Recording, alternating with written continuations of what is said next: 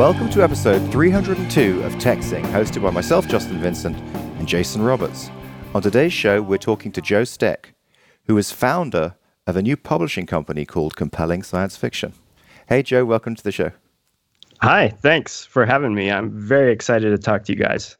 Well, so it's been a while. I guess the last time that we actually talked was at the Texting Summit, which I'm guessing is what, like 2 years ago now? Yeah, it might be 3.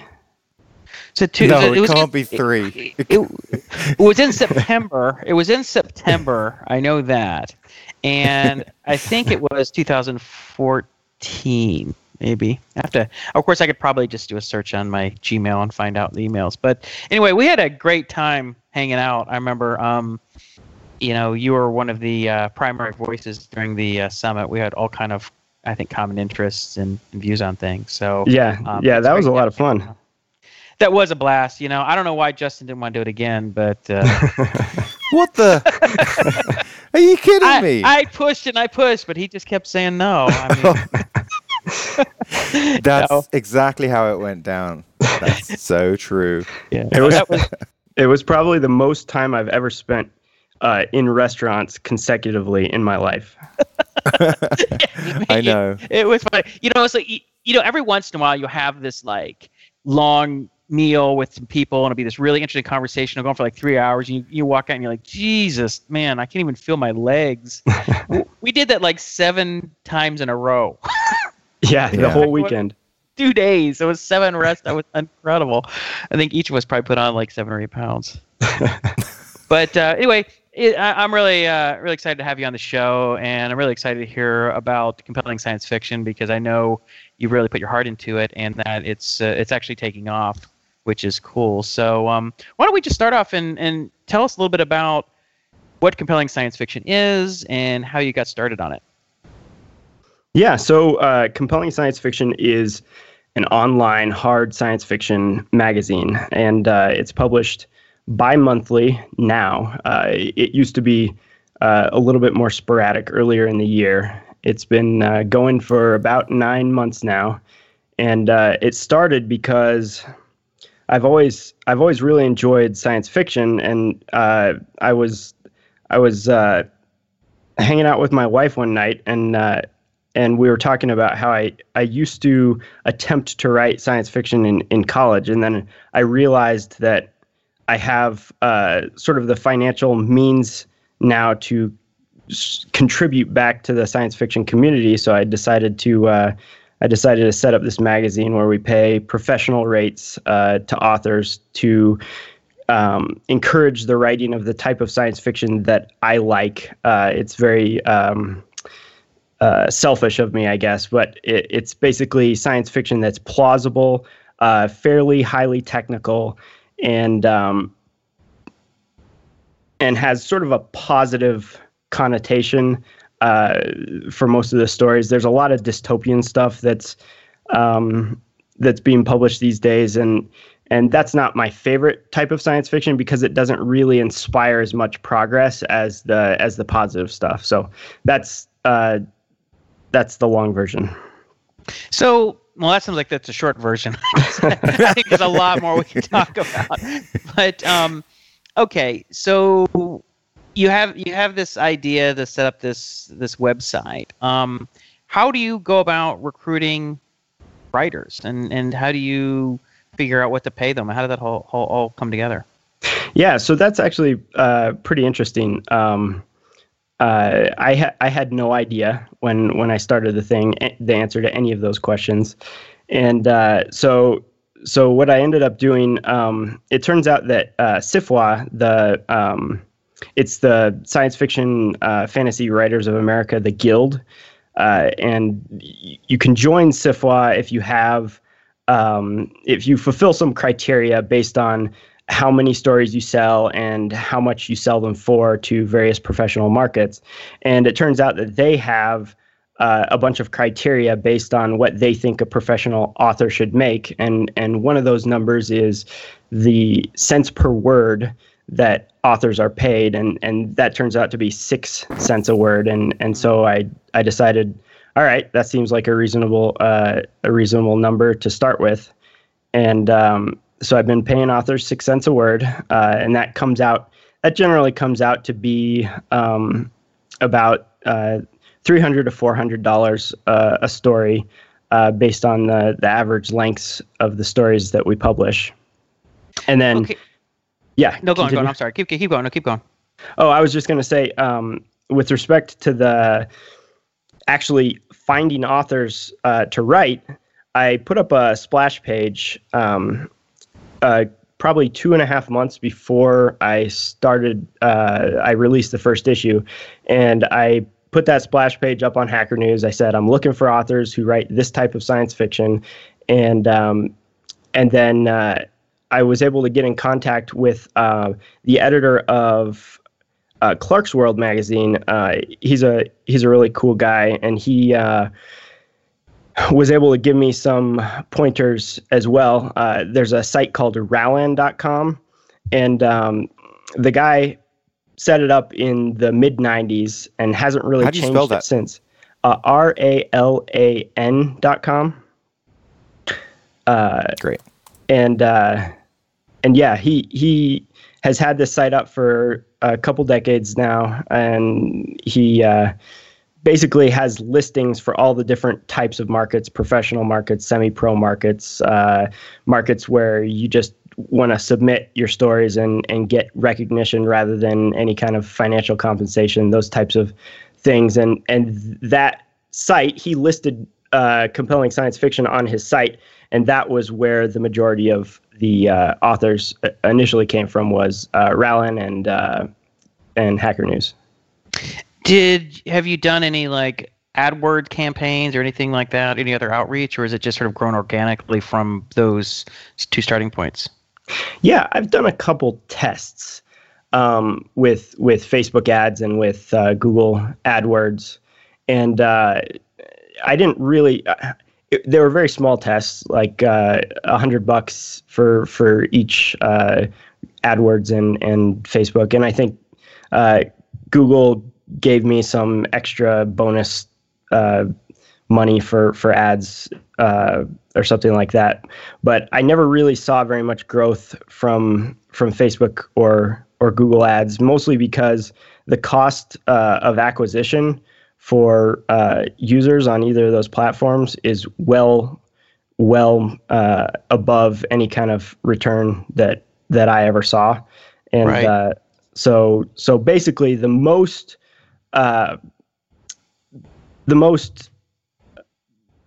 market penetration that I've been able to achieve was from forums and cold emails. Actually, I've sent out a lot of emails to people that I've seen online that say they like science fiction, and so I'll send them an email. Hey, check out this. And actually, the biggest supporter we have is Brad Feld in Boulder. He's a venture capitalist who's he co-founded Techstars and some other things, and he actually contributes $360 an issue to the magazine now, because I cold emailed him and I said, hey, I've seen you talk around the Colorado area, and I saw on your blog that you like science fiction. Maybe you want to check this out. And I was surprised that he did. That's cool. Now, just out of curiosity, when you sent him an email, was it a pretty short one, or did you send like a 2 or 3 paragraph, description of everything you're doing? I think it was about a paragraph and a half, and probably I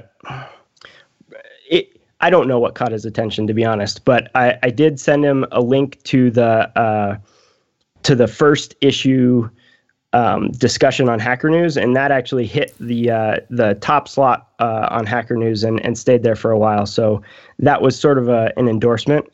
Yep. He might have taken a look at that, and so I sent him that link. I said, we've been getting some pretty good reviews, and maybe you want to check it out. And I think that was pretty much it. Yeah, because I always find it kind of interesting, when I'll get emails when somebody will want to, get my attention for something, and I get these 3 or 4 paragraphs, and I just go, oh God, what do I have to read this, wall of text, and it usually it doesn't work. I mean, it's usually, I found the ones that I respond to are really short and they're personal. And they're kind of like, hey, Jason, just like you did, I know this about you and I know you like this and hey, check this out. As opposed to, when Justin and I receive these emails from PR people who want to try and get their client as a guest on our show, and they send this big long thing. And I think both of us, I don't know what he does. My eyes glaze over and I'm just like, nope. Yeah, right. I mean, and maybe just partially because anytime a PR agent contacts me, it just puts a bad taste in my mouth. If somebody contacts me directly, there's a little better chance. It's a little more genuine, But if someone doesn't know me, and and they're just sending me this generic form email type thing, like who cares? But anyway, the only one like that that you paid any attention to was from Tucker Max, but we still didn't get it together to get the interview. Yeah, well, one of our listeners on the show was I think working with Tucker. Tucker had this thing like Book in a Box or some kind of project, and trying to help people become authors, I think, and something along those lines. Because Tucker had been, was a famous author, best-selling author, and then he did a foray into angel investing in this Book in a Box thing. Anyway, so he was saying, hey, you want to get Tucker on the show, but I don't know. I just felt like it was not probably a good fit. And I don't know. I just wasn't motivated. It's the problem with me, and I don't know, Justin's the same way. If I'm not like really interested in talking to the person, I just can't get myself to interview them. I'm like, I'm like, hey man, if you want to do it, but I'm not going to sit there for an hour and a half and talk to someone I just don't give a crap, Joe, that's a compliment. That's a compliment right there. Yeah, I'm really happy about that. Yeah. Well, it's like, I don't know. But the great thing about the show, I mean, even though we haven't really taken advantage of this much in the last year or two, but if there's somebody who you think is really fascinating and you'd love to talk to, this gives you a good reason to do it. It's so but anyway, so that's when obviously we're interviewing you. I mean, I know Justin and I, like me, we both really enjoyed meeting and hanging out with you at the summit, and I've enjoyed watching compelling science fiction gain traction. So I'm like, oh yeah, let's talk to Joe. This should be fun. All right. I sometimes like to do these things chronologically because I think the story aspect of it is fun to go through. So you're sitting there, you talk to your wife. She says, hey, you guys have a little conversation. Maybe we'll do this thing and we'll start an online magazine, et cetera, et cetera. So first of all, there's a certain amount of outlay of capital right there. I mean, you got how many stories you're going to put on your first edition? I mean, tell us about the first issue. The first issue came together. How many stories do you need? How many stories are you going to pay for? How do you, negotiate with the writers? I mean, how did that whole thing happen? Yeah. So I decided, I think in any venture like this, you have to decide what is the maximum amount that you actually want to spend on it before you actually start. And in my case, that was $2,000 in issue for the first 3 issues, and I sort of in one of my initial blog posts, I kind of guaranteed I'm going to do this for 3 issues, and if it gains some traction by then, I'll keep doing it. Otherwise, it'll be a fun thing to talk about in the future. But I think that's a great idea, by the way. I think for 2 reasons. I mean, one, you commit yourself to at least doing more than one, which I think is important. I know when Justin and I started doing the podcast, we initially committed to doing 10, even if the first ones are embarrassing and they suck. Justin, you remember that? I do. It was 10, right? Didn't we say we do 10 no matter what? Or it was 10, and it was pretty obvious by the time we got to the 10th that we were going to keep going. Yeah, but at the first one, we were so depressed at how it came out. It was so much worse than we thought it was going to be that we were both kind of mopey, like, oh, I don't know. and then it was like, well, we committed, so even if we suck, we got to keep doing it. And I think we limped through another 1 or 2, and after a while, you just become kind of inoculated to your own or execution, and you're just like, well, whatever, we suck. Just get a thicker skin about it, Yeah, like it's just and but by pre-committing or committing to something like that, it forces you to just kind of maybe weather a little more of the pain than you would otherwise. So I think it's really good that you just did that. And so, but the other thing is, it reminds me of is like in trading, when you buy a stock or sell stock, how much money you're willing to lose before you're out. Like, you don't ride it all the way down. You're like, all right, this is my minimum. This is my total loss that I will absorb, and I'm okay with that. Which, when you put a cap on that, it puts you a little better mind frame. Because if you're like thinking, oh, geez, I'm going to put 2,000, I lost, I didn't make any money in this first issue or didn't work out. You're thinking how much. You start going through these scenarios where you're going to lose. You're going to put in $10,000 or $20,000, and you're freaking out. Whereas you're just saying, I'm going to do 6. I can live with 6. Yeah. So anyway, what are your thoughts kind of on that? Yeah. Well, I ended up spending about $5,000 out of my own pocket before it really gained traction. The first issue I paid for completely out of my own pocket, and then after the first issue, people started contributing on Patreon, and so every subsequent issue I paid a little bit less until this last issue, issue 4, was completely covered, and actually there was a little bit of a profit margin on that one, so that I could start buying getting a little bit of a buffer, buying stories that I saw that were good, but that I wasn't going to publish right away. So I did have a little bit of a buffer going into issue 5, and now I only have probably 2 more stories that I have to select for issue 5. And for issue 5, it looks like we're going to be well into the green. It costs about $1,200 to $1,500 to publish an issue. And it looks like probably it'll make about $2,000 for issue 5. So, okay. So that's not just Patreon funds coming into that, right? So I'm just looking at your Patreon page. You've got $1,500 committed per issue from the patrons, but where's the rest of the money coming from? Yeah, actually, there are I guess 4 income streams right now. Really only 3.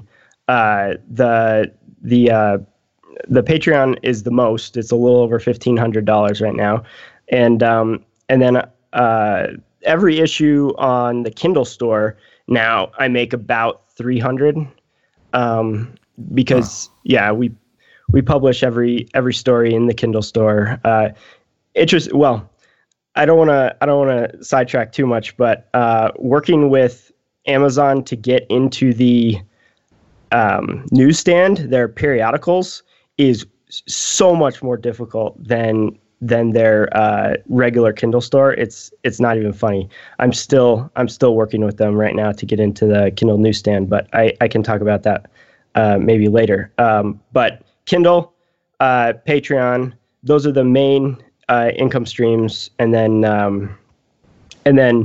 the third is corporate sponsorships.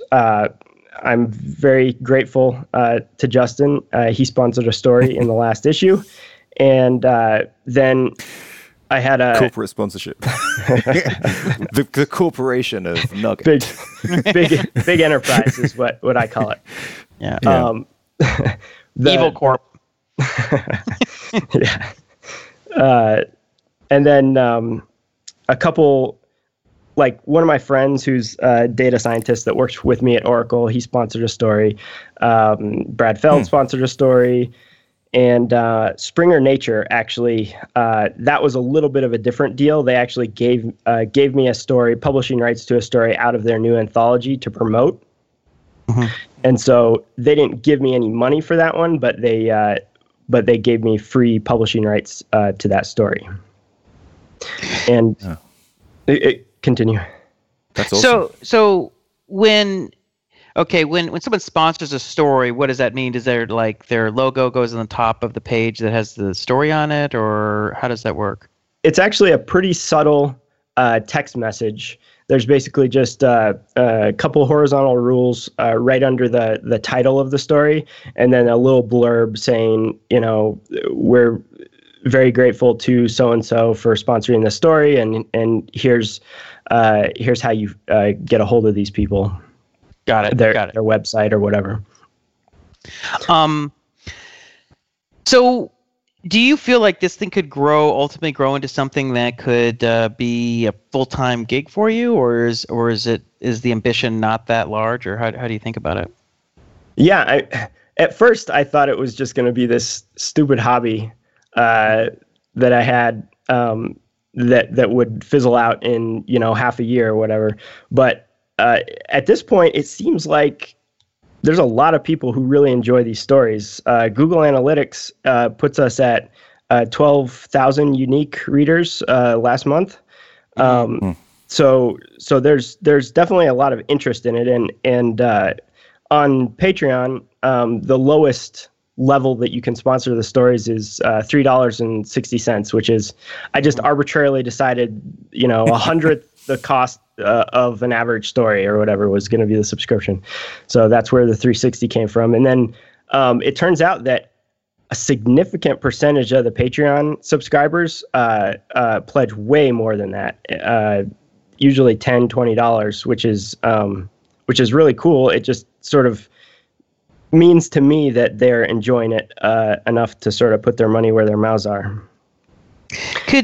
When you come about sponsoring a story and things like that, do they have any say in what kind of story is published, or do they pick one that they like, or is it just, you pick your 3 or 4 stories that you're going to publish in an issue, and you assign their sponsorship to that story? How does that work? So up to this point, it's been. So I get like 300 to 400 stories per month in submissions that I have to read through every month. And well, hold on. Do you actually read that many, or do you skim a couple, or what do you, the beginning? I read more of them than I would like to. So, wow. So if it was just like 390 really terrible stories and then 10 great stories, that would be ideal for me. But the reality is it's usually like the majority of them are kind of borderline enough that I have to read through quite a few pages before I decide, oh no, this is not what I want. But there are definitely stories that I get submitted that I read 2 paragraphs and I say, we cannot publish this story. This is just the writing alone is not good enough. Right. Let alone the content. So, hey Joe. Yeah, I have a question for you. So you mentioned that when this first came up in the discussion between yourself and your wife, you had mentioned that you had wanted to write science fiction. So now you're curating science fiction. You're not writing science fiction. Is that kind of fulfilling to the same extent, or will you kind of rekindle that ambition of writing at some point in the future? Yeah, the thing about writing is it takes a significant amount of practice. I'm an okay writer in terms of communication and just grammar, but it takes a lot more than just good grammar to be able to write a great science fiction story, and you really can only get that level of skill by practicing, writing stories over and over and over, 10, 15, 50 stories that are really bad before you actually get to writing stuff that's good. At least that's what I've seen. And I don't have time at this point to devote that kind of practice to writing. I think it will be fun to try at some point down the road, but I really do enjoy curating the stories because it also is educational for me, right? I can see what people write that doesn't work, what people write that works, and interestingly, I've also learned a lot about people from reading all these stories because I'll think to myself, that was a great story, and then I'll go back and think, why was that story so great?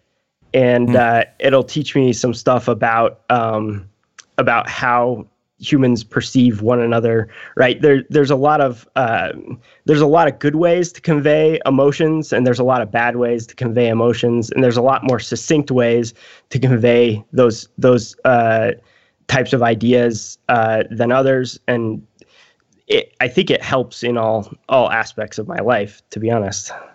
Well, it's interesting. It reminds me. I'm blanking on the author in the book, but there was a guy who. he was he worked for an agent or something, and his job was to read screenplays that were submitted. And just like you, he read through stacks and stacks of these things.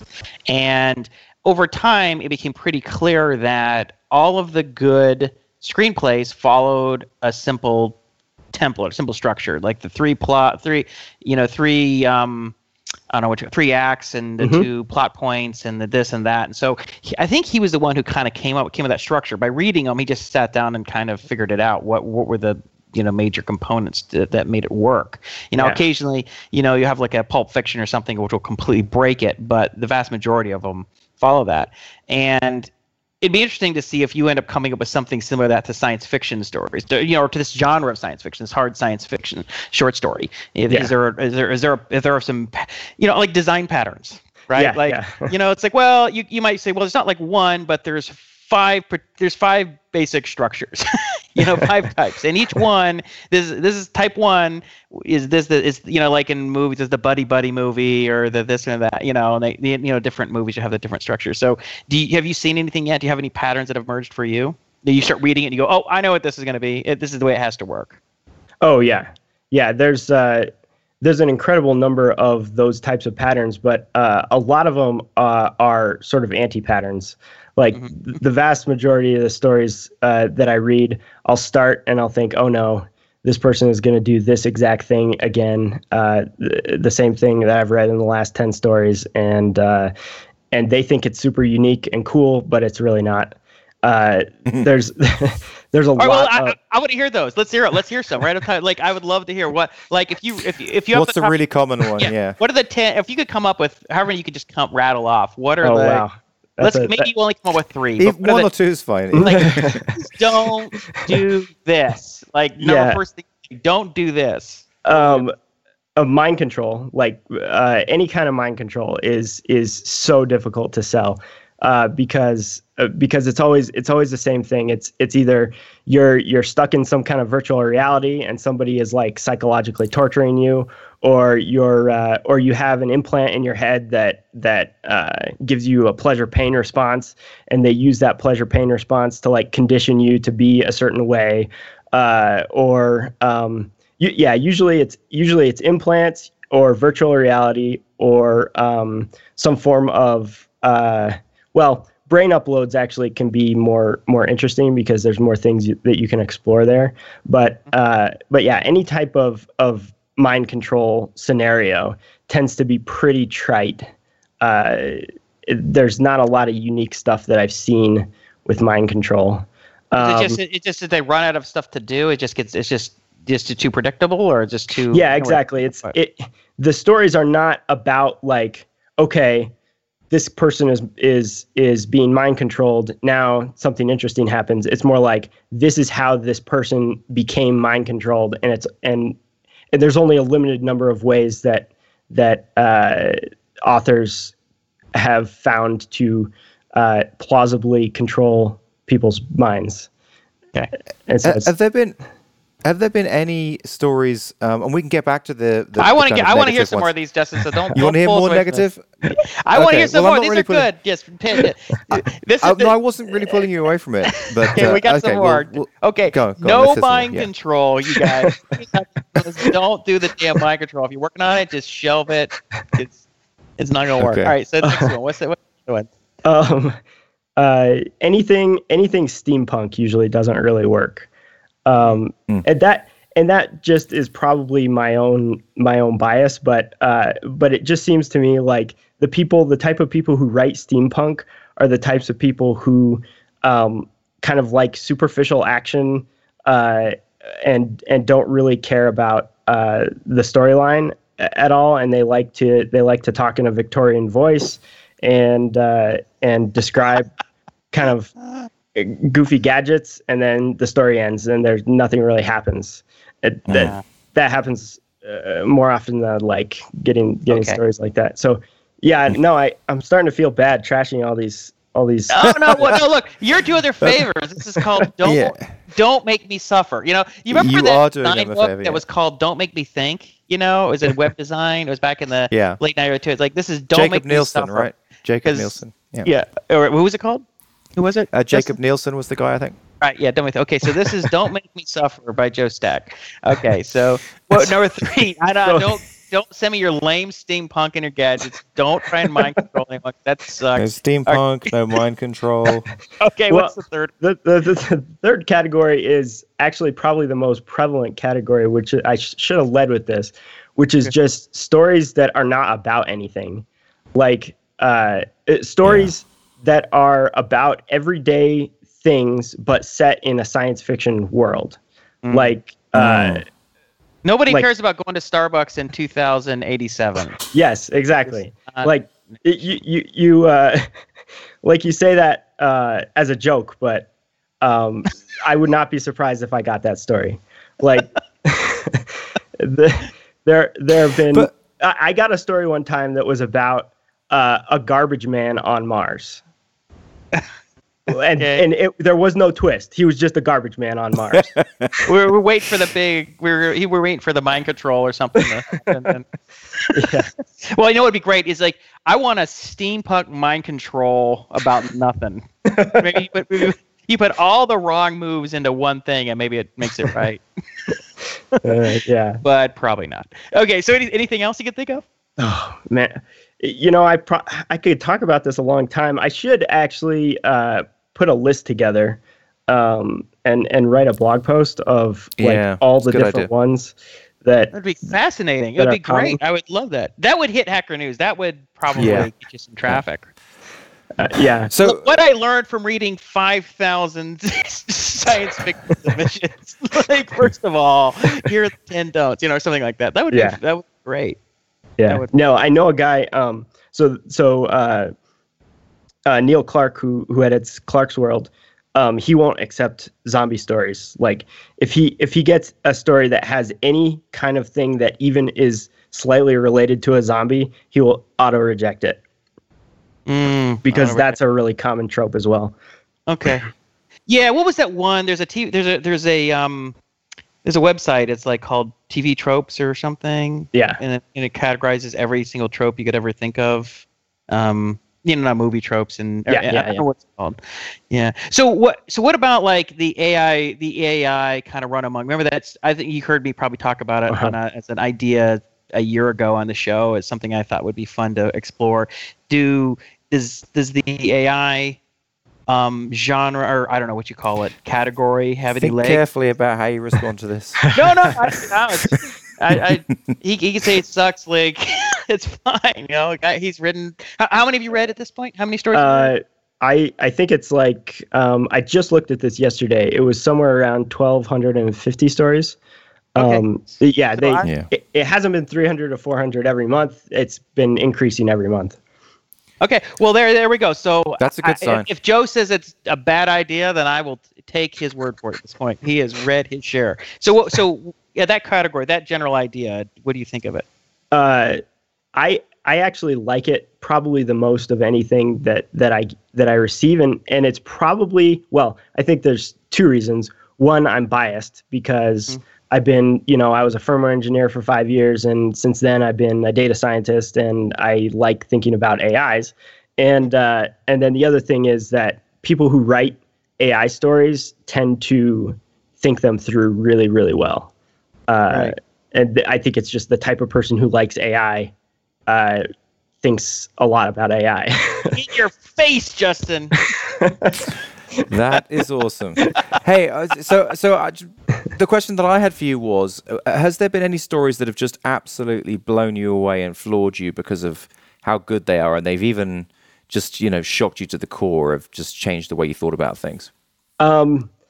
So I wouldn't probably go that far. Like I haven't seen a story that changed my worldview or anything like that. But there was the first story you change your religion. Yeah. So listen, maybe not quite that far, but okay. I never had a religious experience, but the first excuse me. The first story in issue 4, the most recent issue, it's called "They Breed Like Flies," was so funny so novel that I accepted it. I usually send out the stories. It's kind of a two-step process. I have seven advisors that I send out stories to that I think are pretty good. And so I'll like take the top 10%, send it out to them, and they tell me, you're totally crazy. This story sucks, or this story is awesome. And with 7 different perspectives, that is pretty effective at getting stories that a lot of people will like. But this particular story, I just immediately sent him an email and I said, like, I want to buy the story from you. And I didn't send it to anybody else. But when I did send it to everyone else, they said, this story is awesome. You definitely should have picked a story. It's basically about this alien kind of bug-like creature that is growing up on this world, and he's going through adolescence, which is for their species kind of an ordeal. And they have all these sort of novel social structures around this alien species, and then a sort of sublight ship full of humans arrives on their planet, and then the humans interacting with the aliens and the adolescent creature, trying to figure out where he stands in life and everything. That was a good story. I like that story a lot. So along those lines, I mean, are there authors that like you like their story so much you're like, okay, like this person, I need to stay in close contact with them and encourage them, and like you almost like you want to help them reach the next level, that they're fairly early on in their career. I mean, do you feel like you've discovered somebody, some incredible talent? There's an author named Aaron Wright who wrote a story for the first issue, and I think that was his first published story, and it was very good. It was about a hospital AI, and I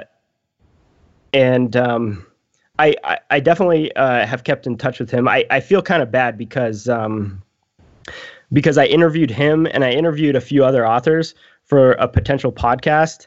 But all those files are like still sitting on my computer, and I haven't edited them, and I haven't released any of them yet. So I will be trying to release those podcast interviews at some point when I get the time to go through and edit them and upload them to, I don't know, SoundCloud or something like that. Well, what about just doing like rather just like the email interviews, so you can easily post them and have those like a regular, weekly, interview with with writer, like how they think about writing and how they come up with the stories. I mean, what about just doing something like that? That probably wouldn't take as much work, right? I'm writing that down right now.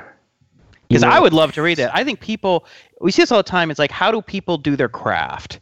I find this fascinating. I think a lot of people do. I've seen other things like this in different, I remember this one like Coders at Work, and it was interviews with like a lot of the great programmers, like was it the Armstrong guy who created Erlang, and Strustrop who created C++, and those type of people. And it's always fascinating to find out like things that they do and don't do. You would assume that they were doing certain things. Like a lot of these guys never use debuggers. They just print statements, and you're like, what? And some guys, I mean, it's just funny because you think, well, any self-respecting programmer obviously does this, and like some of the greatest programmers in the world don't do that. And you're like, oh, okay.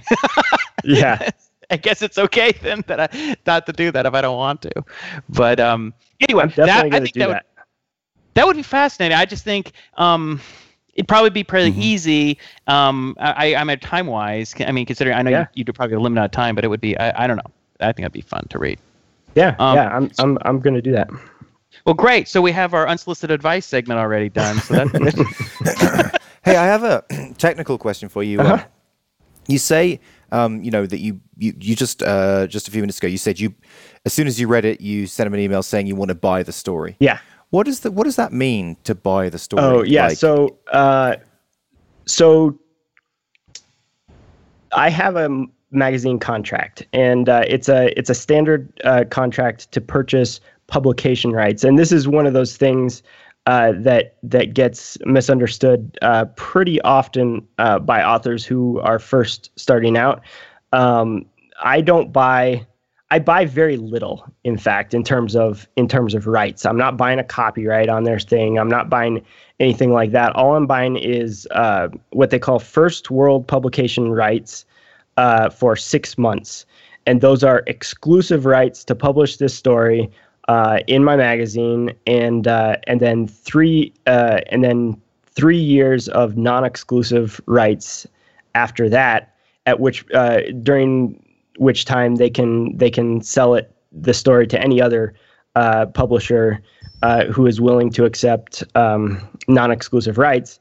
And then the contract also stipulates that at the end of that 3-year period, if they want to, they can revoke my non-exclusive rights, and then I'll take down all their stories off my website, and I won't sell any more copies of the magazine with their story in it. In practice, I don't think that actually happens. People like having their stories they like stories having a home, and very few publishers will ask for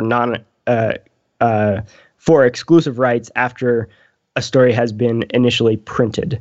And then there's some other things in the contract, like I get rights to anthologize the story if I want, but I will pay the authors a royalty for that, and I can use their stories in podcasts or audiobooks or. So anthologizing is like you releasing a book. Yeah, exactly. Is that correct? So okay. An anthology with basically a book of short stories with more than 5 authors. Would you consider doing that as the money? I'm sorry, Jess and I. Well, but would you consider doing that from as another potential I don't know, revenue source? Is like, after a year, end of the year, like the most compelling science fiction of 2016, and it would be like the 10 best stories, or and you actually do a printed version or something. Yeah, I actually was going to do that before Christmas this year, just anthologize every story that we published so far. But then I found out that it would have taken too long to get a printer lined up and all the books shipped out with like a bulk rate, mailing rate, and I could do it through. I could do it through Amazon. Amazon has their own kind of self-publishing platform where they'll print it on the fly, right? Yeah, exactly. It's like an on-demand printing service. But for like a $15 book, I think they take $10 or $11 off the top of that. And since most of the money from an anthology like that, I think my contract says 50%. 50% of the money is distributed on a kind of prorated basis based on how many words in the story an author has, an author's story comprises. Yeah, I said that very poorly. Yeah, I get it. Like, it's the percentage. So you work out the percentage, like all the stories together make 100%, and then you work out how much percentage each person has. Exactly. Yeah, you got it. And hey, look at the non-numbers guy explaining the math. Well done, Justin. I like it. It's almost like me mansplaining something, given that you are like totally mathematical. That's great. That's good. Okay. But yeah, you get it, and I would have done it just to get the stories out there and to get people reading the stories. But I had misgivings about selling a bunch of copies of an anthology and then giving the authors like a few bucks each, even if we sold 1,000 copies or whatever. That felt gross to me. I didn't want to do it that way. If I make an anthology, I want to give the authors a bigger royalty. So if you do a more of a traditional printer setup, then you'll actually be able to make a lot more money. Net printing costs. Is that right? Yeah, I know. There's a guy who started a magazine around the same time as I did, early this year. He's from Google in Boston, and his magazine's called A-Literate, like a person who can read but does not. And and he went the print route. He does every 6 months a print magazine that's a little bit thicker, and I think his subscription costs. He he actually charges a subscription for every single copy that he sells, and I think he charges $18. But with the printing costs and the shipping costs, it doesn't come out to more than a few bucks per copy. So he's also in the science fiction area, or is he doing? He does literary genre fiction, which is like a little bit. I'm not sophisticated enough for that. Right. It's basically all types of genre fiction, like fantasy, science fiction, westerns, any genre that you could think of. He'll put in that magazine.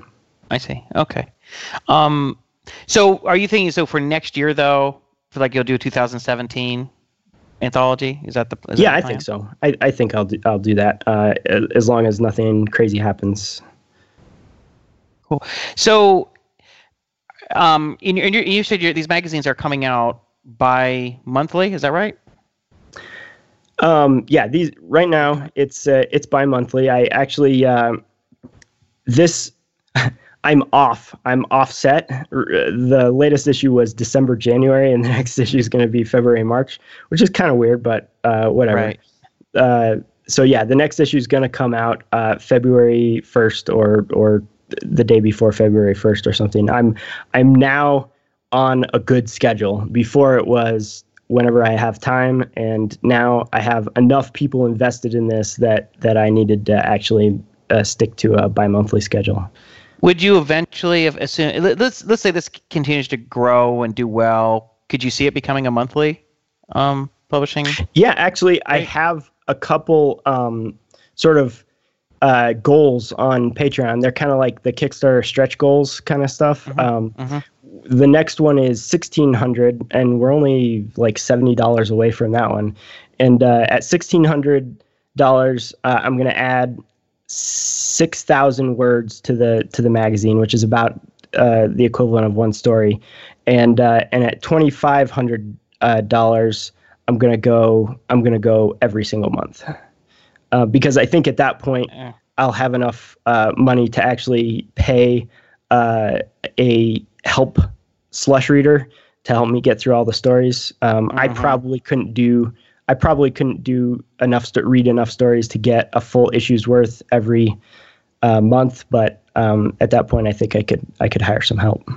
Well, how many hours a day do you spend reading these stories? It's not as bad as you might think. I spend maybe 10 to 20 hours a week on the magazine in general, and I don't read stories every single day. I'll usually sit down and like blow through 40 or 50 stories in the course of 3 to 4 hours. Jeez. So a lot of you aren't reading all the way through. Once you realize this is not going to be a good story, you just say, all right, this is done. Yeah, exactly. Yeah. And my reading speed has increased pretty significantly over the course of this thing.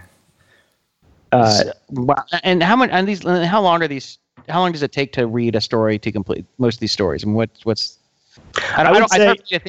hard for me to think in terms of words, in terms of how long it takes. So in terms of reading, so it's like a 5-minute read, a 20-minute read. How long are we talking? Yeah. So most of the stories I can get through the average story in 5 to 6 minutes. But a lot of the stories I don't even spend that much time on. A lot of them I'll get through in 2 to 3 minutes. And then there'll be long ones every once in a while that'll take me 10 to 15. Now that you're reading so many stories, has that, and you're reading it in a kind of qualitative way, like to judge it, has that diminished your, I don't know, enjoyment of reading in general? No, actually, I still read a lot of other stuff for pleasure. I'm actually reading A Mote in God's Eye right now by Larry Niven and Jerry Pournelle, I think. Yeah, I'd never read that one before. I've had somebody to read with that and Thor's Hammer, I think, were two of his big ones that they wrote together. Yeah. It's a great name. Both those are great names. A Mote in God's Eye. I mean, what the hell? And Thor's Hammer. That just sounds awesome. Yeah. I think it's yeah. So that's amazing. So you actually have time to read other stuff. You're like, okay, now that I'm finished reading, 50 stories, I think I'll read something else. I mean, it seems like Like I'm just gonna turn on the TV, you know. Well, I guess that's the beauty of having this particular hobby is that I am very that's something that I just really love to do, so it fits really well, and that's really great for me because the barrier to entry is pretty high for people who don't like to read stories. So Right.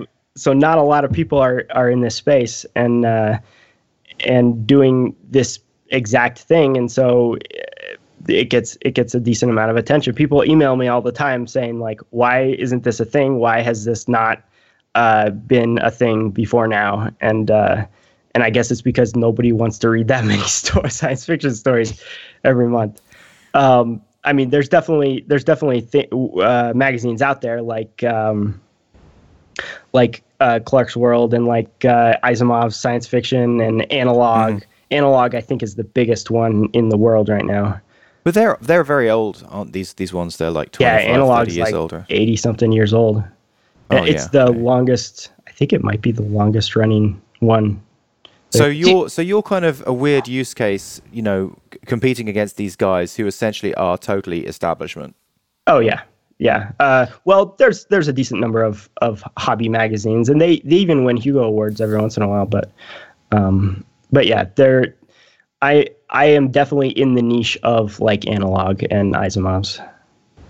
I mean, how much money do you think those, you know, how much revenue or subscription revenue do you think Analog or Asimov Science Fiction makes?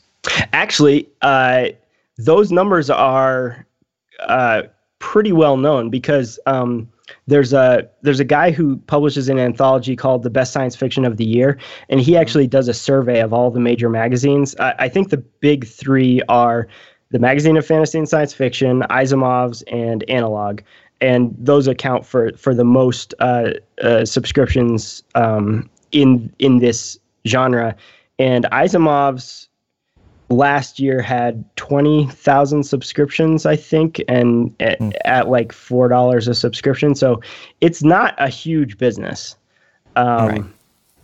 It's right around $1 million or a little less probably a year that a lot of these companies make. I don't know what they make on if they make ad revenue or anything like that. But in terms of subscriptions, it's not a huge revenue stream, and I don't even know if they advertise, to be honest. Mm-hmm.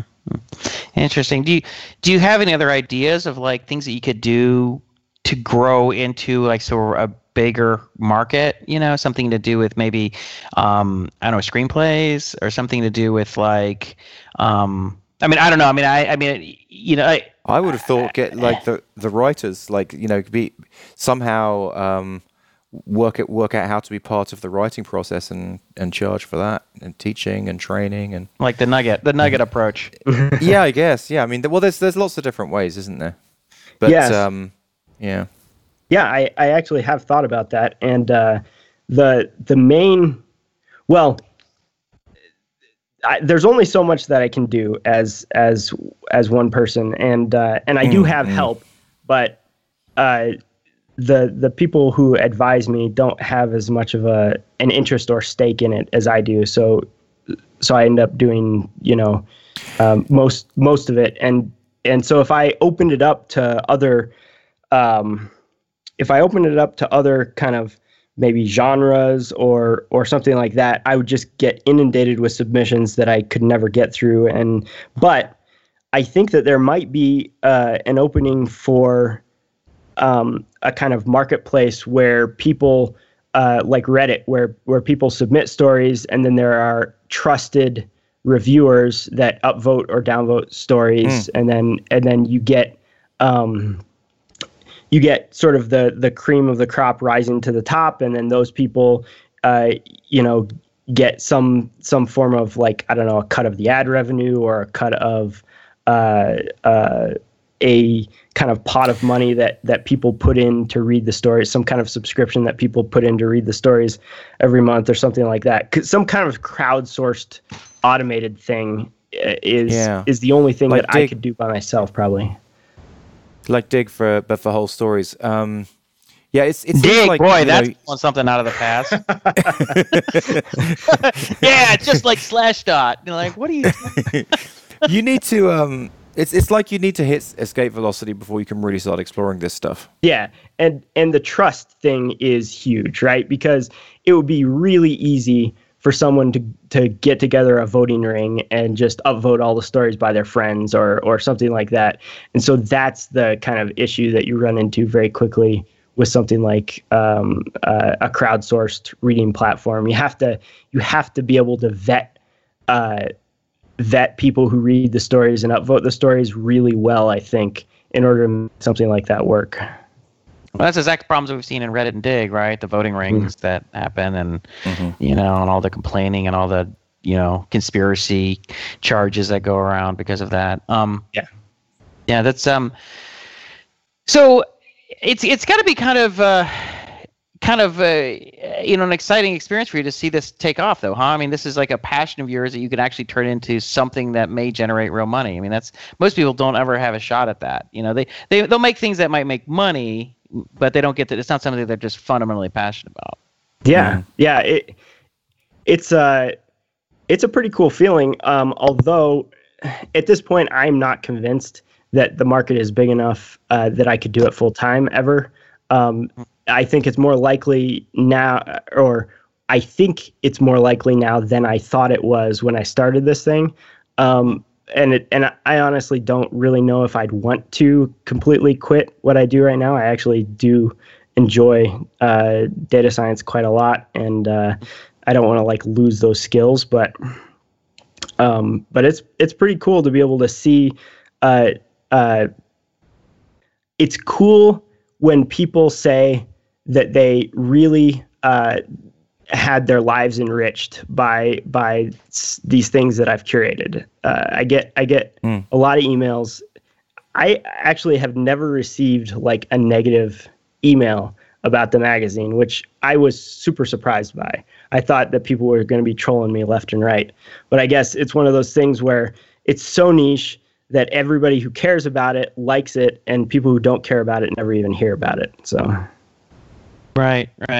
So one thing, looking at the site, there's one thing that I would love to see, because is for each story, if there was a little synopsis, they call a log line in Stream Praise, just a 1-sentence description of kind of what it is, so you have some sense of what you're going to read. Is there a reason that you don't do that, or just It's one of those silly things that I've been meaning to do. I think you actually mentioned that to me 9 months ago when I started this thing. I did. I'm sorry. I'm a broken record. I apologize. No, and it's something that I've always been meaning to implement. But it's so simple to do. But there's just enough of an activation energy to get over that hump that I just haven't done it yet. And Jason, why don't you just keep Skyping him every day, keep bugging him about it? Maybe in a week it'll get done. Give me some log lines. Come on. Yeah, no. Yeah. Every day at lunch. I would love being on the email list. It says, here are our stories, and here's the 1-sentence description, because then you're read oh, that's what I want to read about, or something like that, Yeah, I need to do it. I know I need to do it, but it's always, I'll sit down and I'll think, well, I could read some stories out of the queue, or I could do some marketing, or I could, add some stuff to the website, and adding some stuff to the website. Stupid log lines Jason was. What's that, Justin? Or I could build those stupid log lines Jason was. Right. Hey, who knows? It might be a turning point for the business, Everybody was just waiting because everybody's looking at us I don't know what these mean. I don't know. I can't. TLDR. No, that's right. I love the logo, the artwork, that concept of the printed circuit board also being trees. Yeah, very nice. That was actually a British designer named Weapon Face who did that. Weapon Face. That's great. Oh my God. Actually, I gave away T-shirt. Are you familiar with Worldcon at all? I'm not. Are you, Justin? No, I'm not. It's where they vote on the Hugo Awards. Okay. And I went there this year, and there's this young author who who I actually didn't know about until he submitted a story to me. But it turned out later that he was the most prolific science fiction author in the world last year, I think. And he had just got his undergrad degree in something, and he's the only person who ever, he's the only person I know of who makes a living writing only short stories, because the money is all in novels. Nobody really makes a living off short stories. They get known through short stories a lot of times, but they make usually all their money off of novels. But he actually was able to make a living off of short stories last year, and I've asked him to write an article about that, which he says he's going to do when he gets through with his master's degree stuff this year, I guess. But I'm getting sidetracked. So we went to Worldcon, and I had a bunch of T-shirts with that same logo on them. And there was a guy who hijacked a panel to kind of read his own manifesto, and people got very, very angry with this guy. And Rich Larson, who's the author that I was just talking about, he pulls off his shirt in the middle of the panel and put on my shirt with that compelling science fiction logo, and nobody even noticed because everybody was so focused on the front of the room. This guy reading off his manifesto. Wow. It was a pretty surreal experience, but everybody at Worldcon loved that logo as well. That's cool. Awesome. Where's Worldcon held? It is held all over the world, different place every year. Cities bid on the rights to host it. I think next year it's going to be in Finland, in Helsinki, and the year after that it's actually going to be in San Jose. So I probably will go to San Jose, but I'm not sure I can go to Helsinki at this point. So when people write these stories, I mean, they're normally one-off short stories, but does everyone do? I forget what they're called when they're like, one after the other, like it's almost like a chapter. Oh, like a serialized. A serial, yeah, a serialized. Did you read serialized stories, or would you consider doing that? Yeah, I would like to do that. At this point, the magazine doesn't really make enough money for me to buy a whole novel and then break it up into chunks. And I'm really nervous to buy the first part of something that hasn't been the ending hasn't been written yet for, because it could be, the first serialized issue could be really great, and then all the rest could be crap. So I wouldn't want to buy any serialized stories unless they were sort of self-contained, like Star Trek episodes, right? In the same universe, but self-contained stories, or a whole novel that I bought all at once. And again, I can't ask for novels because I can't read novels that fast. Right. So, I don't know, Justin, do you have? I've asked so many of the questions. Do you have anything you want to ask about? Well, the just one, but it's not related to compelling science fiction. Good. Go ahead. Joe, you had sent us an email suggesting that we should do our own Patreon account. We should do this for Texting. Uh-huh. What's your pitch on that? Like, why would you think that would work for us and for Jason specifically? Well, because your listenership is not like as big as the top podcasts on the iTunes store or whatever. Those guys make a ton of money off of ad revenue. Jason has mentioned before that he doesn't really want to put ads in the show because it would only amount to, I don't know, like $400 or $500, and that's not enough for him to sort of impose upon people with ads. Forgive me if I'm putting words into your mouth. I think no, you're right. No, you're right. That's right. It's like if I think Justin and I have pretty successful careers, so it's not like we're dying for to make revenue off this. So it'd be nice to, but if we were trying to make a living off this, or if every, $10 made a difference to us, then, maybe we would consider it. But given that we're not financially desperate, I'm personally not that interested in, taking in ads for $150 an episode or $200 an episode, and now we got to talk about some product or something. I mean, everyone has a price. I guess if we were making thousands, maybe like, oh yeah, maybe it's worth it. But I just don't. So, Jason, let's say we did do the Patreon thing. What would there be? Like right now, compelling science fiction. They're pulling in 1,500. Joe is pulling in 1,500 an episode. Yeah. Would something like that make you more likely to record shows more often? Probably. Yeah. I mean, 1,500 is a little more is real money. Like, I don't know. At what point is it real money versus not? Yeah. I mean, if it's like $300 a month, cutting $150, I think whatever. So I'm just trying to find out, like, is there like a figure or an amount that would make you kind of like, okay, yeah, I do one a week, Yeah, maybe or something like that. Certainly, there's a number. Like I'm a numbers guy. There's probably what's my number. I mean, if it was, let me see, what would my number be? I mean, I'd like to anyway. Now, just for you, not our split number, just for you, like your share. Just think about it that way. Well, here's the thing. Just remember, keep in mind though, the show, require for every hour that we record, it requires probably that much time outside of it to write up the show notes and everything. Yeah. So it's not like we just record the show. It's like now I got homework. I gotta, crit all it, so which is not exactly fun. I mean, but I mean, I guess if I was making, if it was like $300 to $500 a month, I would probably be more interested in it. Maybe it was around $500 a month. I mean, if $500 a week. If I was pulling on that, I'd be like, all right, let's just do it. Oh, so like $2,000. So like $2,000 a month for you. If you were pulling in $2,000 a month for texting, you'd be like, okay, let's lock it and load it. We'll do an episode every week.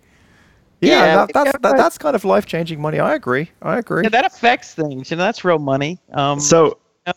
Yeah. I just want to say that the cool thing about this is that you don't even have to air ads. And it would be great for YouTube because I think, and I could be wrong here, but I think that you have a very dedicated core of listeners who would be willing to pay a couple bucks an episode if they were going to be able to hear you more often, or even at your current rate. I think people would want to support you, and so you could get a lot more revenue per 1,000 listeners via Patreon than you could with ads, based on just sort of your core of loyal listeners. That would be my guess. It's very true. Right. The beauty of it is we have, they say that scarcity is a very powerful sales tool, and we have inbuilt scarcity. our own laziness is really just giving us some leverage. Like these guys are so lazy that you really gotta like goose them to do anything. Yeah. Well, I think Joe, I think you're right. Like we don't have a big listenership, but our listeners are pretty dedicated. They've been a lot of them have been with us a long time, and I think they have a real connection with the show. And I think you're probably right. That would probably be your best shot at maximizing revenue, so to speak, is the Patreon route. So plus it just feels better. Plus it just feels better, Yeah. Yeah. We'd probably do more link show. I mean, if we did do more shows, then we could take that time up discussing links and discussing stuff going on in the world more, along with our own stuff, I guess. Yeah, we'd probably do more interviews, and we'd probably get our act together and do it like we do it for real. and then we could then catch up for this, Justin. We got we could catch up startups for the rest of us again, because that's kind of irked me that they overtook us with their number of shows there. They put out a crazy number of shows. Yeah, they do. I guess I don't know. I mean, I know so we're kind of getting off the compelling science fiction. So I don't That know is totally fine with me. But Yeah. yeah, so let's see. So I'm trying to think of some other questions I might have. I'm looking at I'm looking at your website. I know I had like some feedback of things that I was hoping for, but yeah, the log line seemed to be great. I'd love to be like how these writers work. Well, you know what thing is interesting? I was reading about the guy. You know that the obviously you do, but the movie Arrival that came out, and that was actually based on a short story. Was it Time of Your Life or something like that? Is that right? I don't know the story that was based on. Was that a Ted Chiang story? I feel like that might have been. It sounds familiar. I know the guy I'm pretty sure the guy's Asian. That's all I remember from the article. That's the picture I had in my mind when they were interviewing the guy. So he must have had an Asian last name. But I think. I think it was like the interview, the commentary of the interview on like Hacker News or something, that the people were saying that his stories were extremely well crafted and well thought out. Like they didn't have obvious, plot holes and things. So it's sort of ironic that you don't know the short story. This is a science. I know that you don't know. Yeah, that's my bad. But I did see that movie, and I kind of took issue with their sort of use of the Worfian theory of language to explain away their whole time travel thing. That kind of irked me a little bit. It felt a little bit more like fantasy than science fiction to me. But that being said, it was a good movie. What'd you say, Worfian? What is that? Yeah, it's the concept that your language kind of defines how you think about the world.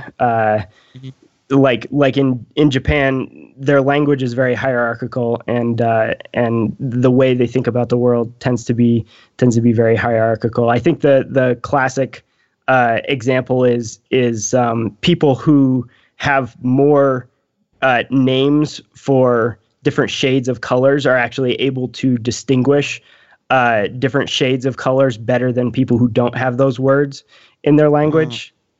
Right. And then, well, I should not spoil the movie for people who haven't seen it yet. Well, we don't. Yeah, so we generally try and avoid spoilers, but we'll just say that that played into it. So you weren't. So, but that really wouldn't play, and that wouldn't really be a hard science fiction story, right? Yeah, really exactly. Your criteria. Yeah. Right? So I have a very specific set of criteria, and that probably would not be something that would make it into the magazine. But it's good. It's still good. Yeah. Do you now? This is one question I just remembered I want to ask was, if you were willing to say, I want a story that has these characteristics. I want a story about this. Do you have a way of doing that? Can you have a way to say, like, I guess you could always just contact with your writers and say, I want you to write a story about this. But you ever have kind of like a 99 designs, like, I'm gonna take the best story that this here's the outline of the story. The best version of that will give you $500 for $1,000 for or something. Yeah, I've definitely thought about that, like putting up a list of ideas that I've had that I think would make kind of cool stories, and then say, have at it, use any of these ideas that you want, and we'll pick the best one. But that I'm kind of on the fence about that, because then I have to read through dozens of stories about the exact same thing, and the "don't make me suffer" rule is obviously broken right there. Yeah, that rule guides a lot of my actions. No, and then there's a lot of people who do anthologies like that. They say, all right, I want stories about mermaids. Send me stories only about mermaids, and I'm going to make an anthology about mermaids. I've never done that, but I have 1,400 people on my email list. So anytime I have one of those ideas, I could just send it out and ask people to do it. I just haven't done it yet. Well, a couple things come to mind would be interesting. One would be having like a voting on ideas. So like submit an idea, vote it, Hacker News style, Reddit style, whatever. And so the best ideas are there for any of the writers for the taking. Yeah. So here are things that people want, like people submit an idea, everybody likes this. But you could also do like the Paul Graham approach. You remember how like he did a couple of different times. He said, here are startups that we would love to back. Mm-hmm. These are our fund or whatever. Like they don't exist. These are problems. Somebody should do these startups. We don't know why nobody's doing them, but you should. Do you ever thought of like you ever think like, I don't know why nobody's writing a story about this or that? I mean, I keep these stories about these dumb steampunk stories, mind control, but yet there's this whole green field that nobody's exploring that'd be great to write about. I mean, do you have some things like that? I have a list of ideas that I have started to write down in preparation for something like that. I haven't actually made the decision to pull the trigger. If you have ideas for stories that you would like to see, email them to me. I'm talking to both you and anybody listening to this. I would love to compile a list of interesting story ideas that authors could get a hold of and write about. Yeah, because I remember when I did a creative writing class in high school, and one of the interesting assignments, we had to write a poem, and it had very strict limitations. Like there were a list of words that we had to kind of work into it, and all this stuff. And when you put a lot of constraints on it, all of a sudden it enforced more creativity. And I remember seeing and listening to an interview, and I believe it was like an old interview on I don't know, NPR like Fresh Air or something like that. It was with a guy who did the Roadrunner cartoon. And he said, the thing that made the Roadrunner great is that the Roadrunner had to obey very specific rules. One, the Roadrunner was always on the road.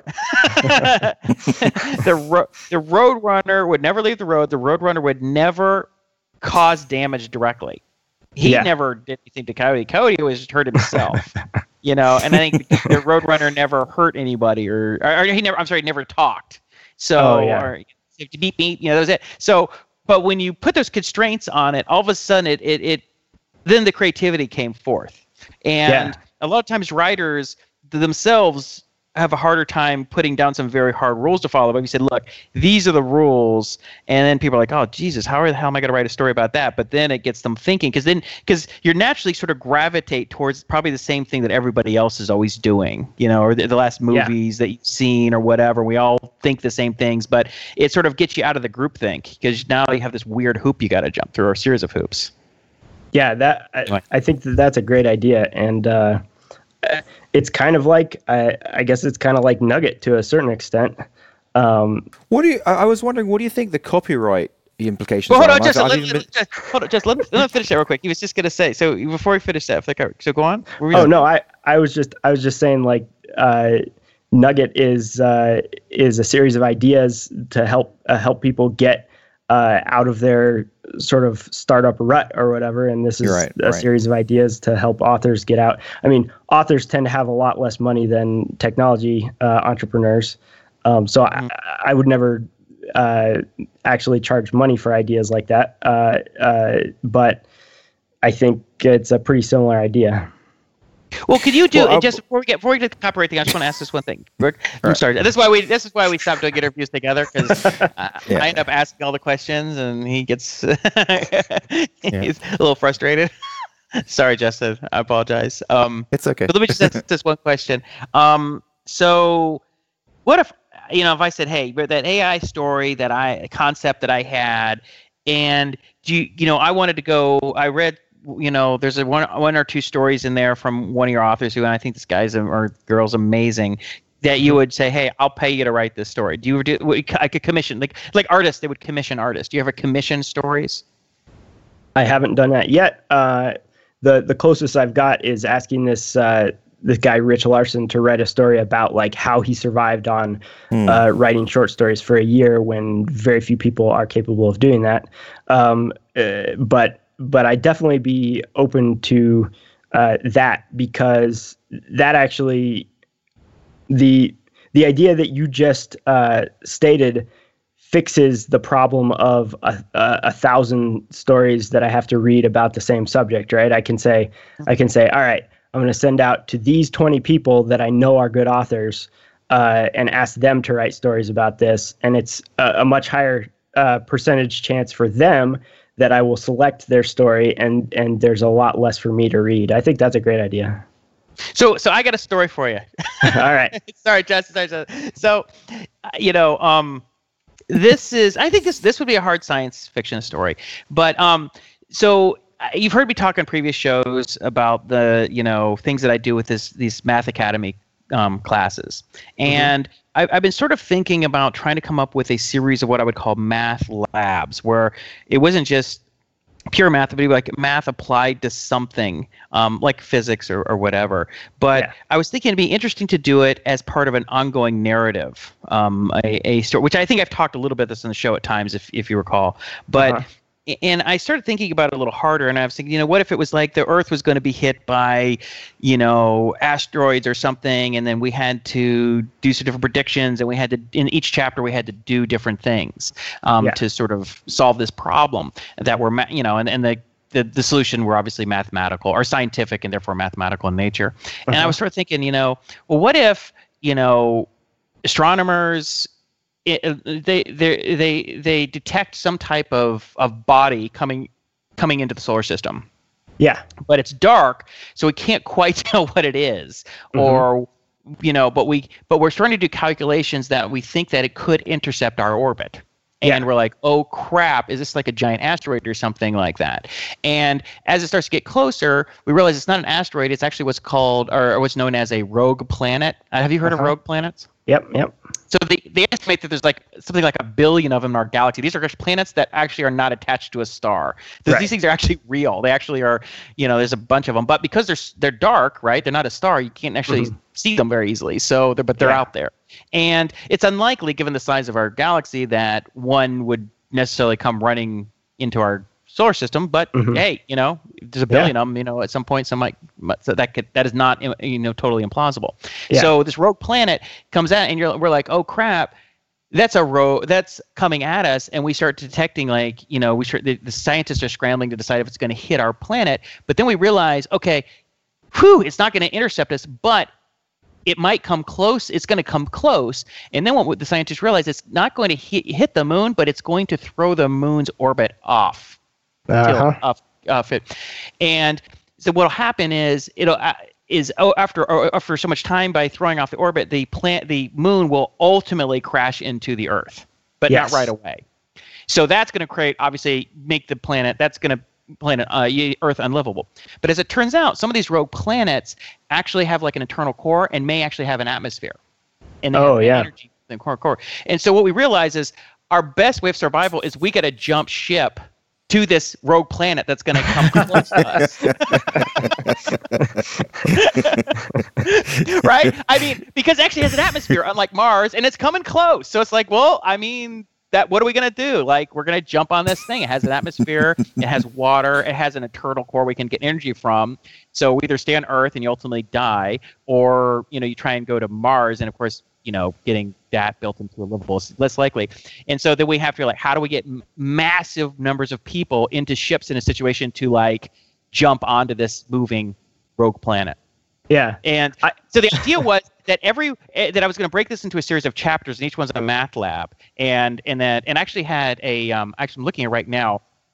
I hired a young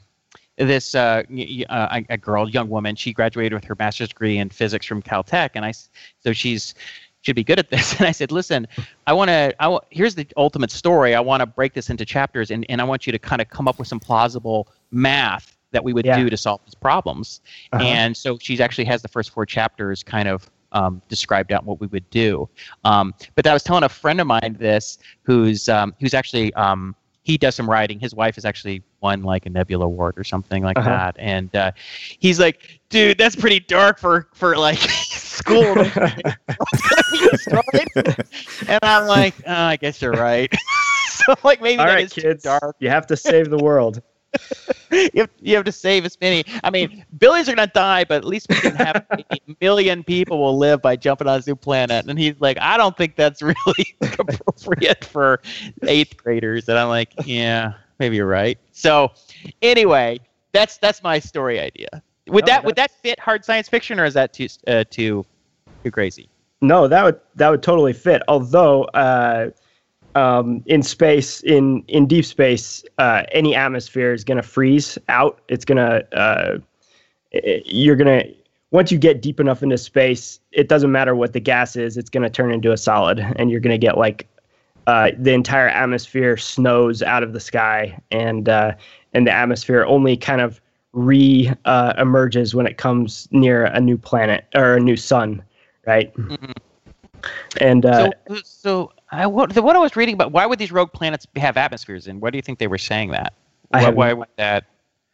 I'm gonna see if there's a science fiction loophole here. That's my idea.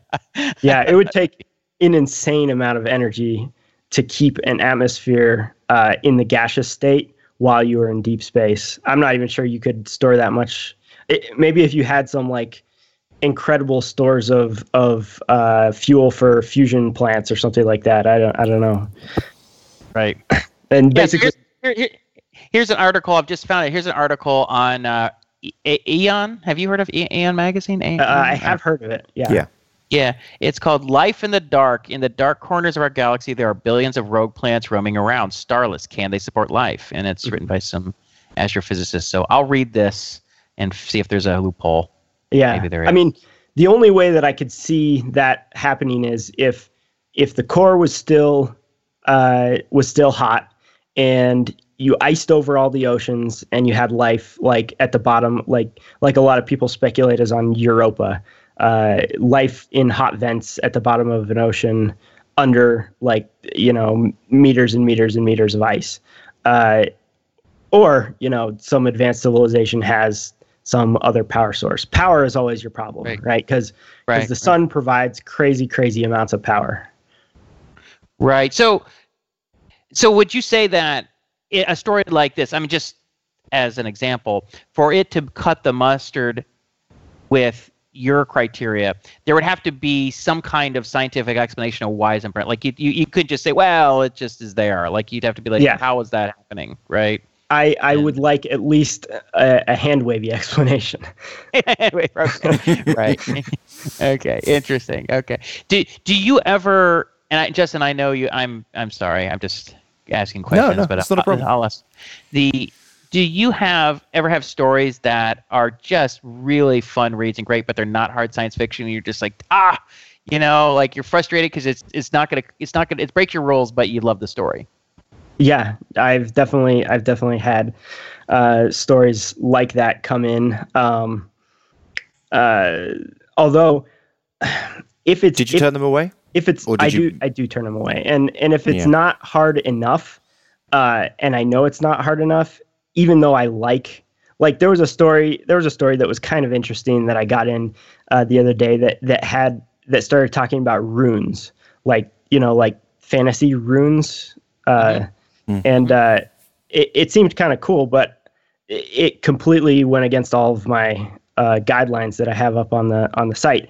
And if I started accepting stories like that, first of all, readers come expecting a certain type of story, and so I would catch some flack there. Doesn't really matter. I mean, I can publish them and people might like them, but I would like to be consistent in that respect. And the second thing is, if I start accepting stories like that, then I'll get a ton more, and I probably won't be able to read through them all. So yeah, I was gonna say you could have every once in a while you could have your one story called The Rule Breaker, but it's so good that you're like, all right, we know this is breaking the rules, but we've added as a bonus because it's that good. That kind of thing, I guess.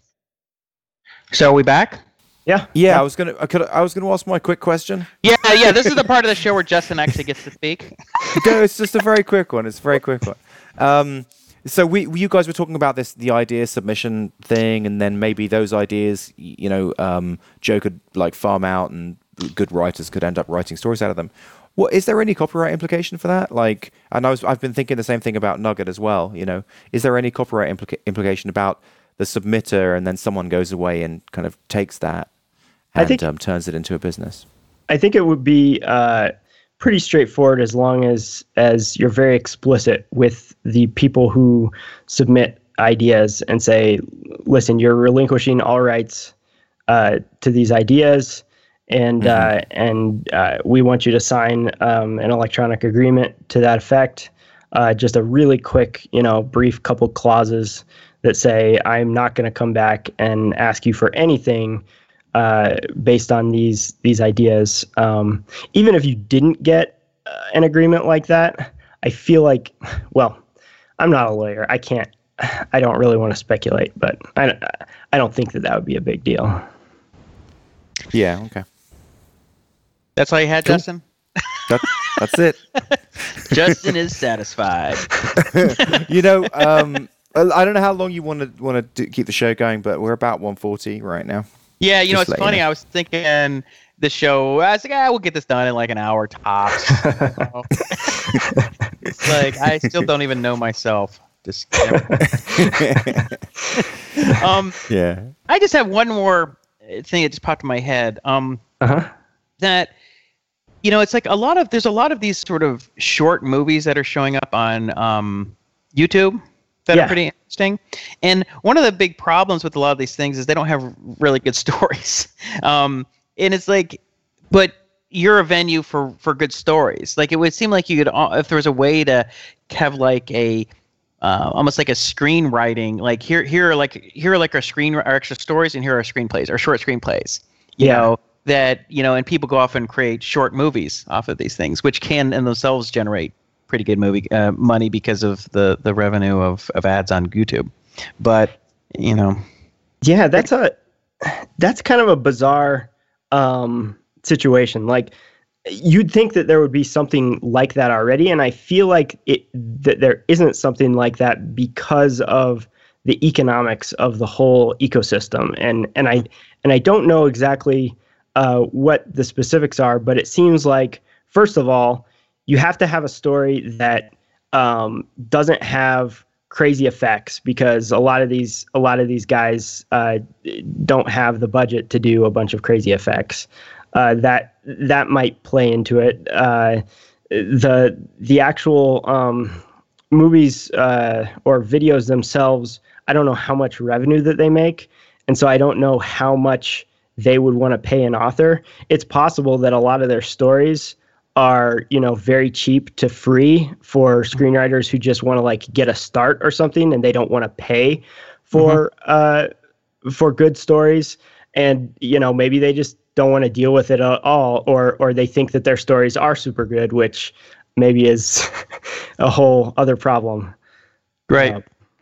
Yeah, it just seems like it would be I wonder if there's a way to marry the two, like somehow, like you just have a very fertile ground for like a lot of, short, high quality stories. If you're getting this many stories that, and a lot of people who like sort of young or new, or at least, yet to be successful filmmakers, like say, I want to shoot something, but I don't have an idea. I'm not a writer, and you can't get a good story. Like, when can you get a good screenplay or whatever? And some of these filmmakers are, they can be good directors and all that kind of stuff, but they may not necessarily be good, actually capable of writing a really unique story. So it's something that's come up in Nugget a few times. Submissions that we've had, people looking, having the idea of, I guess, creative marketplaces, like a marketplace for movies, or another, a marketplace for journalists to, I guess, buy and sell stories or screenplays. Yeah. It's an interesting idea. I would like to look into that a little bit more and see what the ecosystem actually looks like. Talk to a couple people. I might do that. Reach out to some YouTube video creators and see how they source their material and that type of thing. I think a marketplace like that would definitely require the hiring of a lawyer in some capacity, which I have not done yet. Right. But, because there's all kinds of crazy IP implications for that. But it would definitely be a cool thing to look into. I mean, it's just after seeing something like Arrival, a large portions of that movie actually did not have major special effects. Yeah. I mean, there were some things too, and if you shot if you were creative about it, you could do a lot of it without much special effects. And it's just about was good writing and obviously some good acting. But yeah, I wonder if those directors on YouTube, they could probably just grab an anthology like the best science fiction of the year or something. Those stories in those anthologies are generally don't make a lot of money, and they're all very, very good. And they could just pick a story out of one of those books and say, hey, I need to contact the author of this story to buy rights. I wonder why they don't do that more often. Yeah, that is interesting. Because a lot of stuff that we see that comes out, the stories are just bad. I mean, it's just like there's no way the director couldn't fix it, the actors couldn't fix it, the story was just dumb. Yeah, it almost seems like there's like an ego issue, like the people involved are like, no, this is good, and everybody who tells me it's bad is dumb, or something. Right. I don't know. So speaking of, why don't we end the show with some sort of just, I like to hear kind of what your thoughts are on your favorite, science fiction movies or TV shows, or what have you been watching or reading that you like? Oh boy. So my time for that type of thing has drastically decreased ever since I started this magazine. Mm-hmm. But let me think. Some of the good TV shows. I haven't seen a lot of great science fiction TV shows lately. I've been rewatching a lot of Star Trek Deep Space Nine. I really enjoy that. Some of the Amazon Prime original stuff is really good. I've been watching Goliath with Billy Bob Thornton. That's not science fiction at all. Right. And then I actually just put up a blog post talking about some of my favorite science fiction of all time and some of my favorite science fiction or favorite nonfiction of all time. There's a lot of good stuff from a long time ago that I read, like a lot of books by Arthur C. Clarke, Sir Arthur Conan Doyle. Vernor Vinge has written some really great stuff.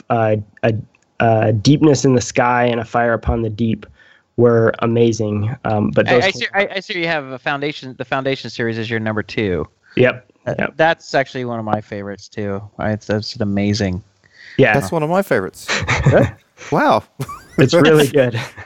Yeah. We have something in common, Jason. That's incredible. Well, we should note it. At least we have that. What was the name? Was it Psychohistory? What was the name of the Psychohistory? practice? Yeah, Harry Seldon, the mathematician. Yeah, Harry Seldon's Psychohistory. Yeah, that's it. Yeah, that's interesting. And I remember Rendezvous with Rama. I read that. That was your number 3. I read that as well by Arthur C. Clarke.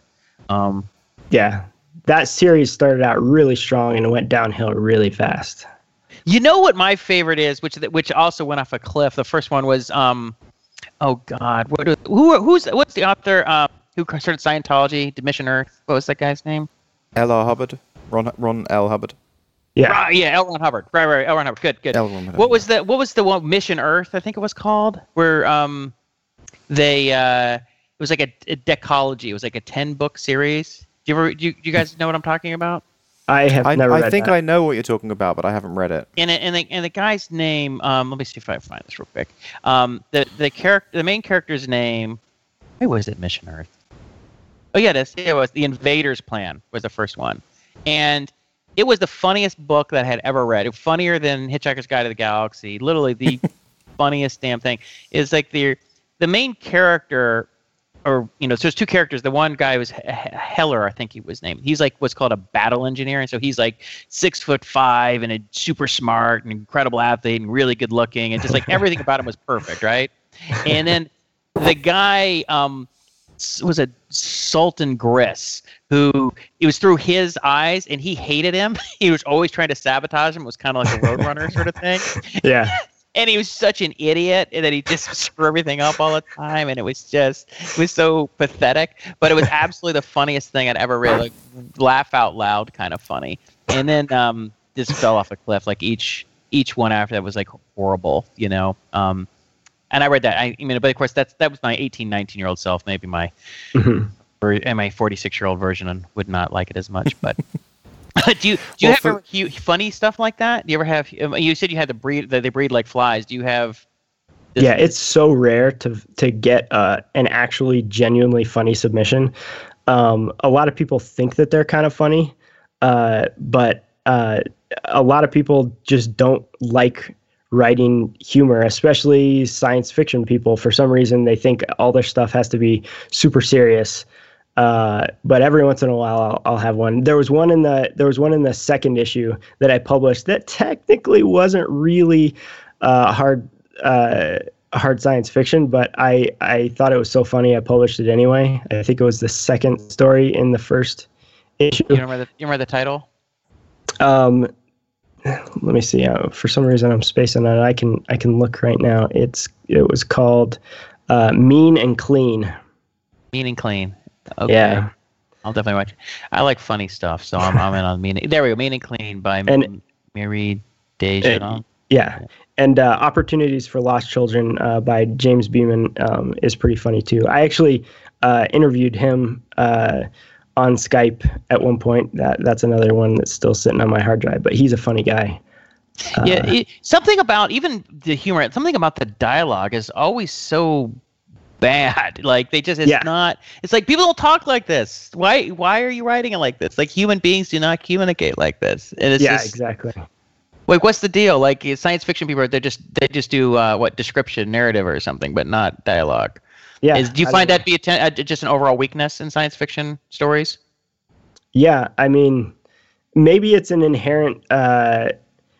Maybe it's just so difficult to find somebody who's talented enough to sort of understand the science, understand how to write correctly, and understand humor. Like that's sort of a trifecta that maybe just doesn't happen very often. And you maybe get 2 out of those 3, but you don't get 3 out of 3. The Law of Diminishing Returns in issue 3 by Dominic Teague. That one was more dark humor.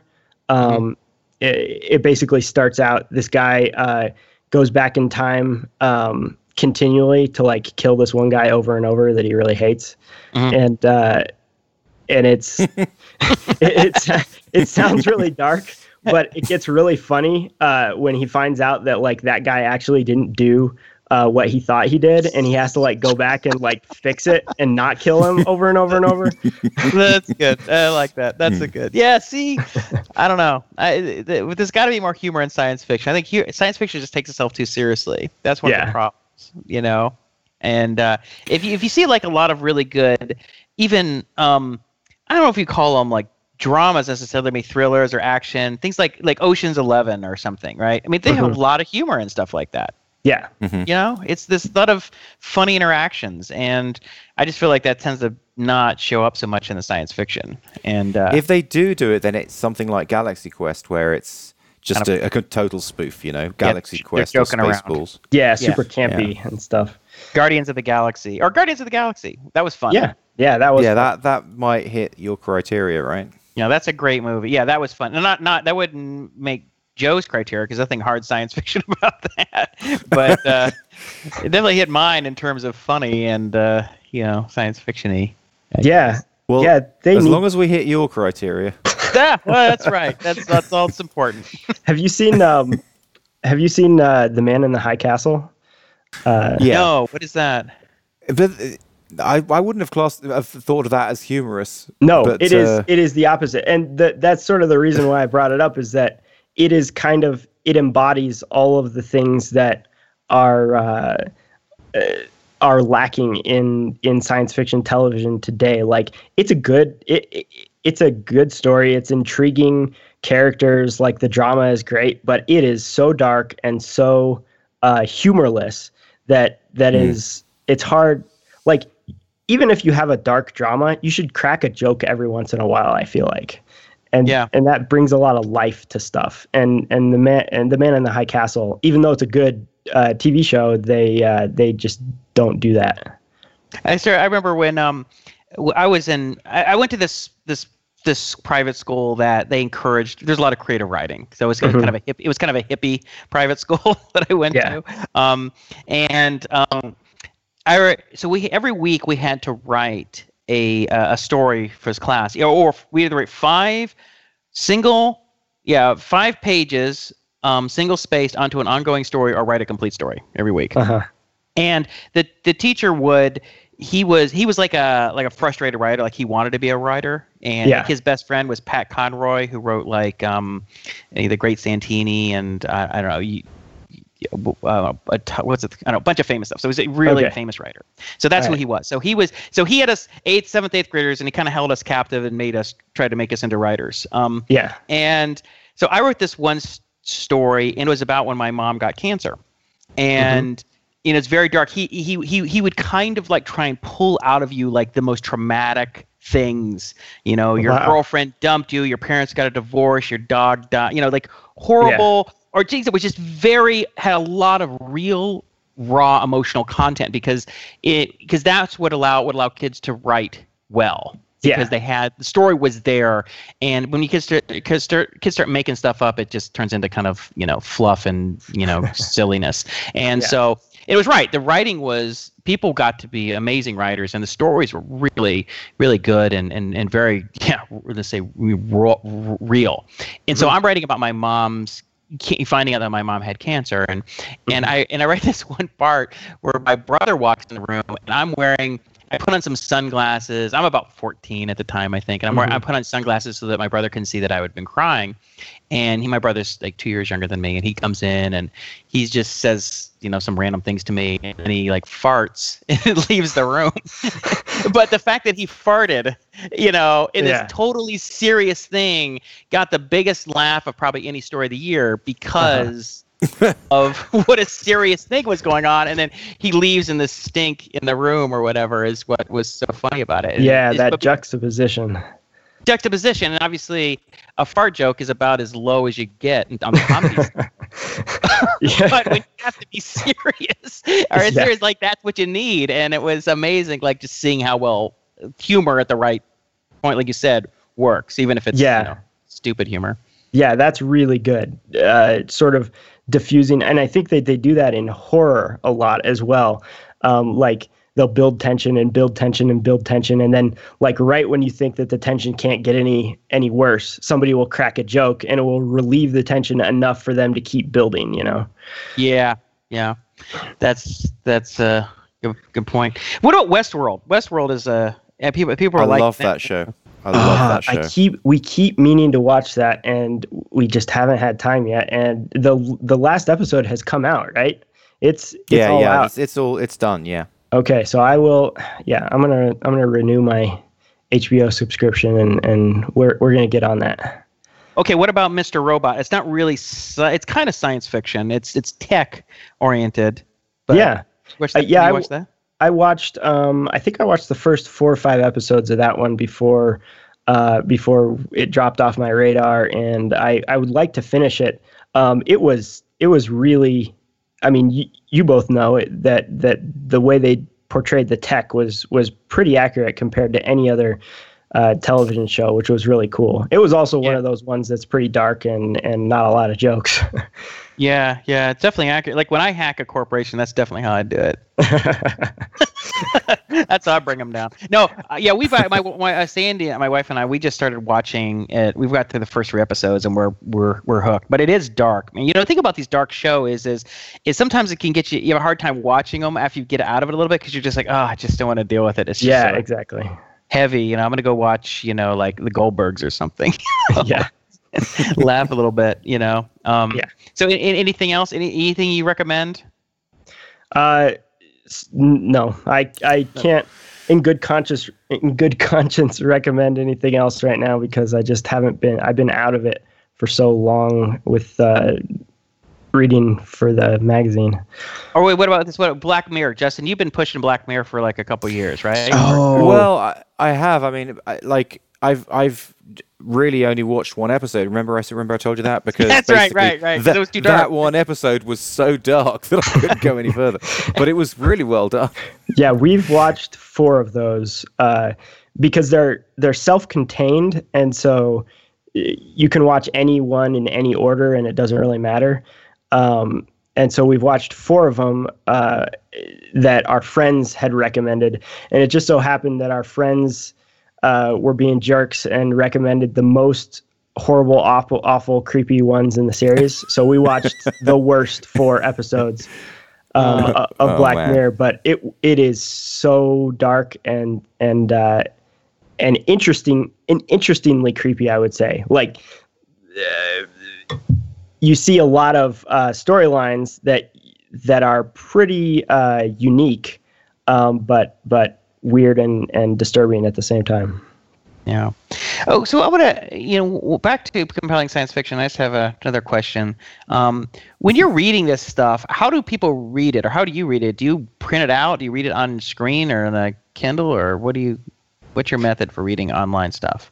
Yeah, I read. I have a setup. I actually gave a talk about this at Twitter with my whole submission system is based on Amazon Web Services. So basically, I'm always reading at the computer when I read stories for evaluations. When I read stories for fun, I usually read on my Kindle. And I've never printed any of the stories out on paper.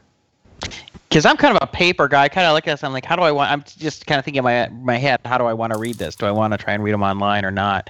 My wife, she reads everything on her, I guess, Nook or Kindle or whatever she. Actually, she has she has the app, I think, that runs on her Android phone, and so she reads everything that way. But yeah, I'm kind of old school. I'm steampunk. I'm all techie. I read techie stuff, but I read it on paper or something. I don't know. We're 2 hours, and my wife is calling me downstairs. Just so you know. This is usually how shows end. Georgie starts coming, look at him just in the eye, and he's like, "Oh crap." All right, well, that's good. Justin, do you have a last question, or are you good? I'm good. I mean, I'm good. This show's been great. I'm sure I could come up with a question if you really needed. No. To make sure that you're like, damn it, JC, all the bandwidth. I didn't get you to ask him anything. Well, Joe, go on. I've had a ton of fun. Yeah, same here. It's been great having you on. It's been great talking to you again, and I'm rooting for compelling science fiction. I think it's really cool. So I'm actually going to go read a couple of these, but I don't think I'm going to print it out. I'm going to take your approach and just kind of read them on my iPad, which is sitting, built for this. So do you recommend that they breed like flies as the first one that anyone should read? Yeah, actually, I think that is the first one that I'd recommend.